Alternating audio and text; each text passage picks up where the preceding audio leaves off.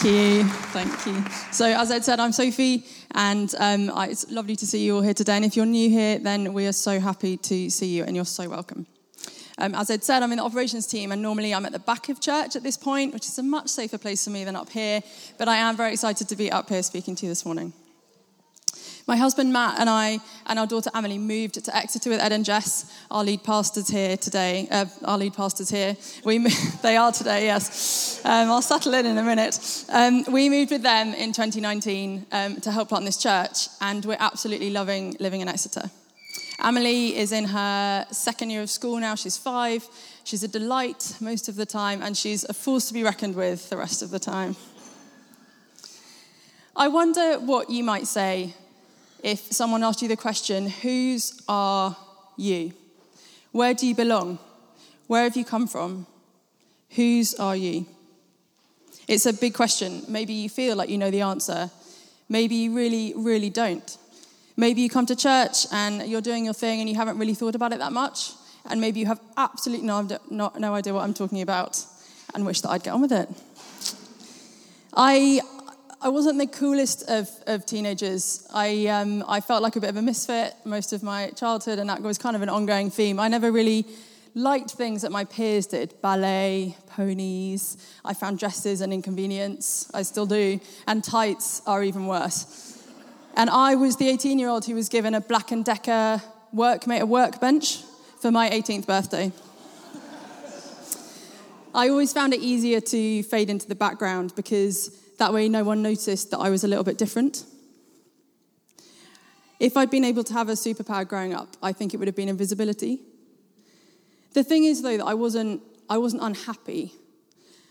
There was a part of me that was okay being me because I'd always believed that God created me. I'd always known somewhere in the recesses of my mind that what he'd created was acceptable and that God creates good things. I knew that there must be a plan for my life. I knew whose I was.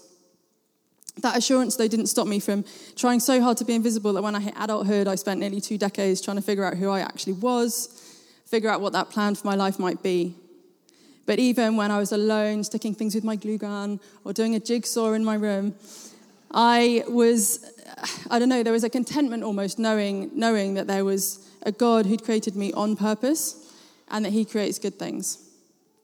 Let's read together this morning from Romans chapter 8. So grab a Bible if you have one, or find it on your phone, and it will come up on the screen as well. So this is from a letter that Paul wrote to the Christians in Rome. It's from chapter 8, and we're going to start at verse 14. For those who are led by the Spirit of God are the children of God. The Spirit you received does not make you slaves so that you lie in fear again. Rather, the Spirit you received brought about your adoption to sonship. And by him we cry, Abba, Father. The Spirit himself testifies with our spirit that we are God's children. Now, if we are children, then we are heirs of God and co-heirs with Christ. If indeed we share in his sufferings, in order that we may also share in his glory. And then jumping to verse 22. We know that the whole creation has been groaning as in the pains of childbirth right up to the present time. Not only so, but we ourselves who have the first fruits of the Spirit groan inwardly as we wait eagerly for our adoption to sonship, the redemption of our bodies. For in this hope we were saved. But hope that is seen is no hope at all. Who hopes for what they already have? But if we hope for what we do not yet have, we wait for it patiently. Isn't that an amazing passage? And I love how Krish Kandiah sums it up in his book. This is a cosmic canvas on which the secret to the universe is revealed. Our creation, our destination, our salvation, or in other words, life, death, and the universe are all awaiting, building up to, straining towards our adoption. What do you think of when you hear the word adoption? I mentioned that we have a 5-year-old daughter, Emily. We made her the regular way. I grew her in my tummy and gave birth to her. A few years ago, though, Matt and I started to wonder whether God might be calling us to adoption. And so after a very long process, a very long form, interviews with social worker, our friends and family having interviews with social worker, and tons of prayer and support from wonderful friends and family, In May of this year, we found ourselves in front of a panel of 4 people and they said yes. So hopefully next year we'll become a family of 4. And when Matt and I adopt this child, hopefully a little girl, will become part of our family. We will become her parents. She will become Amelie's sister, and they will be our children. I always thought that adoption was a very bold thing to do, to adopt a child into your family that you know nothing about, from a family you know nothing about, a child who you have to get to know, who you have to learn, who you have to build trust with, a totally unknown quantity. And then we had Amelie. And whether or not you have experience of that kind of adoption probably brings to mind quite a variety of feelings and experiences for those of us here. Family, confusion maybe, happiness, abandonment, love, being chosen. Adoption isn't something that we talk about very often, but it is a fundamental part of Christianity. And when we ask Jesus into our lives, we are adopted into the family of God. We become children of God. The Holy Spirit literally brings about our adoption. The passage talks about how the Holy Spirit helps us see what is to come. Our final adoption when Jesus comes back and our bodies are redeemed. But it is also talking about the here and now. The Holy Spirit doesn't make us slaves to an almighty power. It brings about our adoption by the Almighty. We are God's children and we can call him Father. If there is one thing that you take away this morning, let it be that you are God's child and he loves you. You belong to him in a good way. He made you you. He knows the number of hairs that you have on your head, and he knew your name before your parents did. And you know what else? He gave you your gifts and your talents for a reason. And even if you're still working out what they are, he's not. I feel like I've been working out what I'm supposed to be good at most of my adult life. I think society is very confusing. 1 second, society is telling you you're supposed to be different, to stand out, to be unique. The second, you're supposed to conform, to do the expected thing and to fit in and be normal.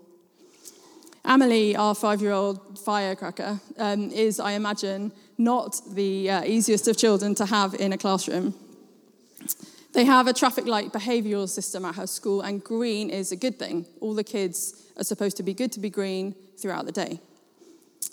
But if you make a little bit of a bad choice, like saying something unkind or you don't listen to a teacher, then you get a yellow card. And if you do a really bad choice, then you get a red card. And that's not a good thing, right? They want to be green all the time.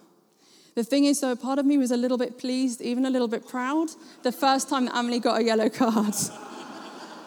And that is because I would never have got a yellow card as a child. And that yellow card meant that she was pushing back. It meant she was exerting her character. It meant she was making her thoughts and her feelings known. I don't want Amelie to conform. I don't want her to fade into her class and to grow up trying to fit into a society that is telling her to be a particular thing, but not giving her anything back for doing that. I don't want her to sit quietly and witness injustice. I want Amelie to stand up and fight for what she believes in.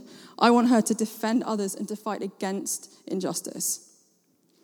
I look back now and I wish that as a child, I'd known that even though invisibility was my safe place, God isn't calling us to be invisible.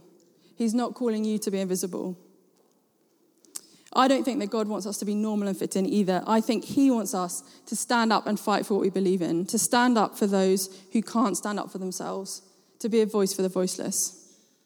Because we can know that we're adopted, because we've been adopted into this family of God and we're secure in who we are, we can stand up for what we believe in.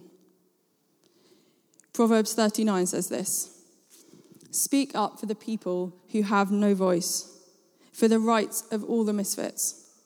Speak out for justice. Stand up for the poor and destitute." In order to do that, though, we need to get close to the voiceless.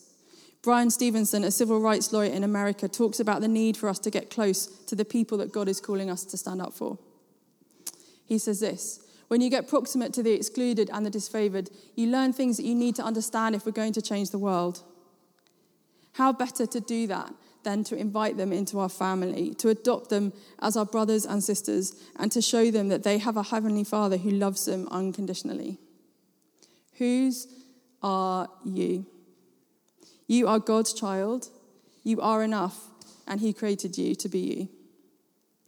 We should be telling everyone else that as well. Imagine if everyone had self-belief. Imagine if everyone had self-worth and a core understanding that the creator of the universe created them. And that's like our story of adoption. Matt and I may not have created our future child, but you know who has created her? God has created her. He knows her by name. He loves her unconditionally. And he has a plan for her life.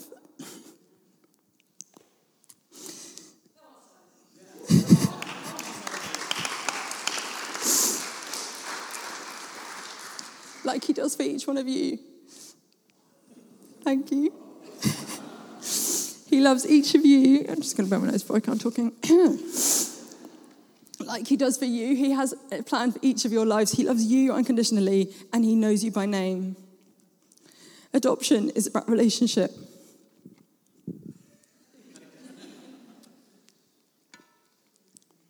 Adoption is about relationship. The legal side of it is almost a separate thing. We'll have to wait for over 10 weeks before we can legally apply. We'll have to wait for over 10 weeks since the child comes to live with us before we can even apply to be her legal parents. And even after we've submitted that application, we might have to wait up for a year before we're legally her parents. And when we finally do get to court, and God willing, we are named as her parents, nothing cataclysmic is going to happen as we walk out of that courtroom door. It will be a huge relief, but the formation of our family, her adoption into our lives, will have already happened. Over the minutes, the hours, the days, and the weeks that we've been getting to know her, that she's been getting to know us, she's been learning to trust us. That is where the relationship will have been built. Adoption isn't a rubber stamp on a form. Adoption is a forever family. I'm not suggesting that everyone in the room should adopt a child. Adoption is a calling, a weight that God places on your heart that you can't ignore. I had absolutely no intention of adopting growing up, but God had other ideas. But us, the church, knowing that we are adopted as children of God, means that we are best placed to support those connected with the care system. That might be supporting a family through your local church. It might be standing next to the mum in the playground whose kid is kicking off. It might be praying. It might be being an independent visitor, someone who meets with a looked after child once a month, who's a consistent presence for them as they move throughout the care system. Like Brian Stevenson said, we need to get proximate if we're going to change this city. Our vision at St. Matt's is to love Jesus and transform Exeter. Who are you going to get proximate to transform this city? The other day, I put on a light wash, as you do. Matt and I and Emily have been staying at Ed and Jess's house whilst we had some work done on our house, because they're very generous people who didn't mind having guests for an undefined amount of time. There was quite a lot of white laundry. There was Amelie's white T-shirt. There was Amelie's white socks. There was Amelie's school dresses with white collars. And I chucked everything in because I didn't think there was anything to worry about. When I came to take out the washing, everything that had been white was now pink. And I was like, what have I put in there? And as I was hanging it up, I realised that there were a pair of trousers in there that are pale pink that I had completely forgotten about. And I had a witness to this incident. And on the sound advice of Ed, who I may add was still hysterically laughing in a corner, I put all the now pink washing back in the washing machine with some Vanish, and I helpfully picked up some white socks that were on the floor by the washing machine and put them in as well. Turns out that the residual dye in the pink items was enough to dye the new pair of white socks that I put in pink as well. And they weren't ours. But thankfully, Ed and Jess were very understanding, and they're now being used as little sleeping bags for small teddies. It's a pain when this happens to clothes. But what if we were like that pink dye in this city? What if everyone that we met was left with a trace of Jesus? Every contact leaves a trace, right? What if everyone that we met was left with a trace of that pink dye, a trace of Jesus? I am passionate about breaking cycles of broken relationship. I'm passionate about people coming to understand that they are loved unconditionally by a God who died on the cross for them. And I'm passionate about the church stepping up to take our place in this broken society.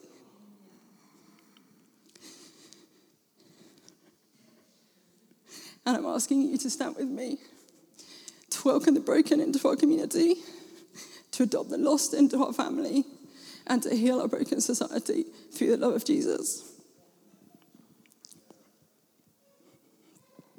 So that people can feel loved again, so that they can feel enough, and so they know whose they are.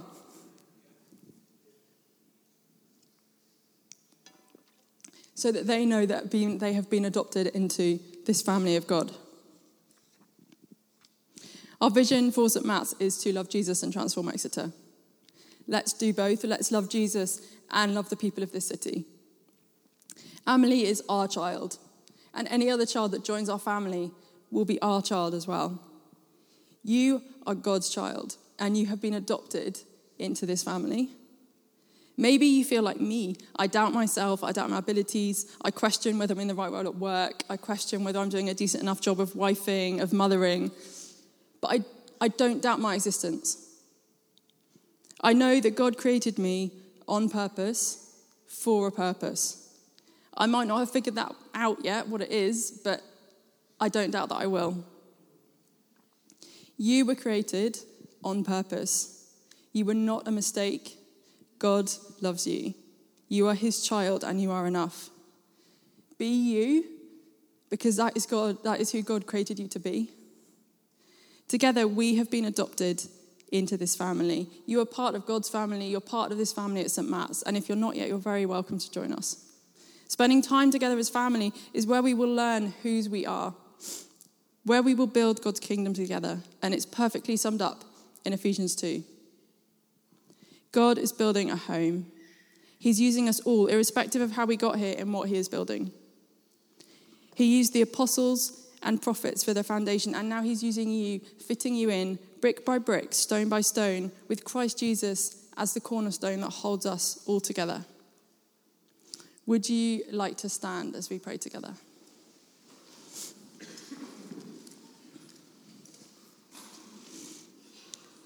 Lord, thank you that you love us unconditionally. Thank you that we are your children and have been adopted into your family.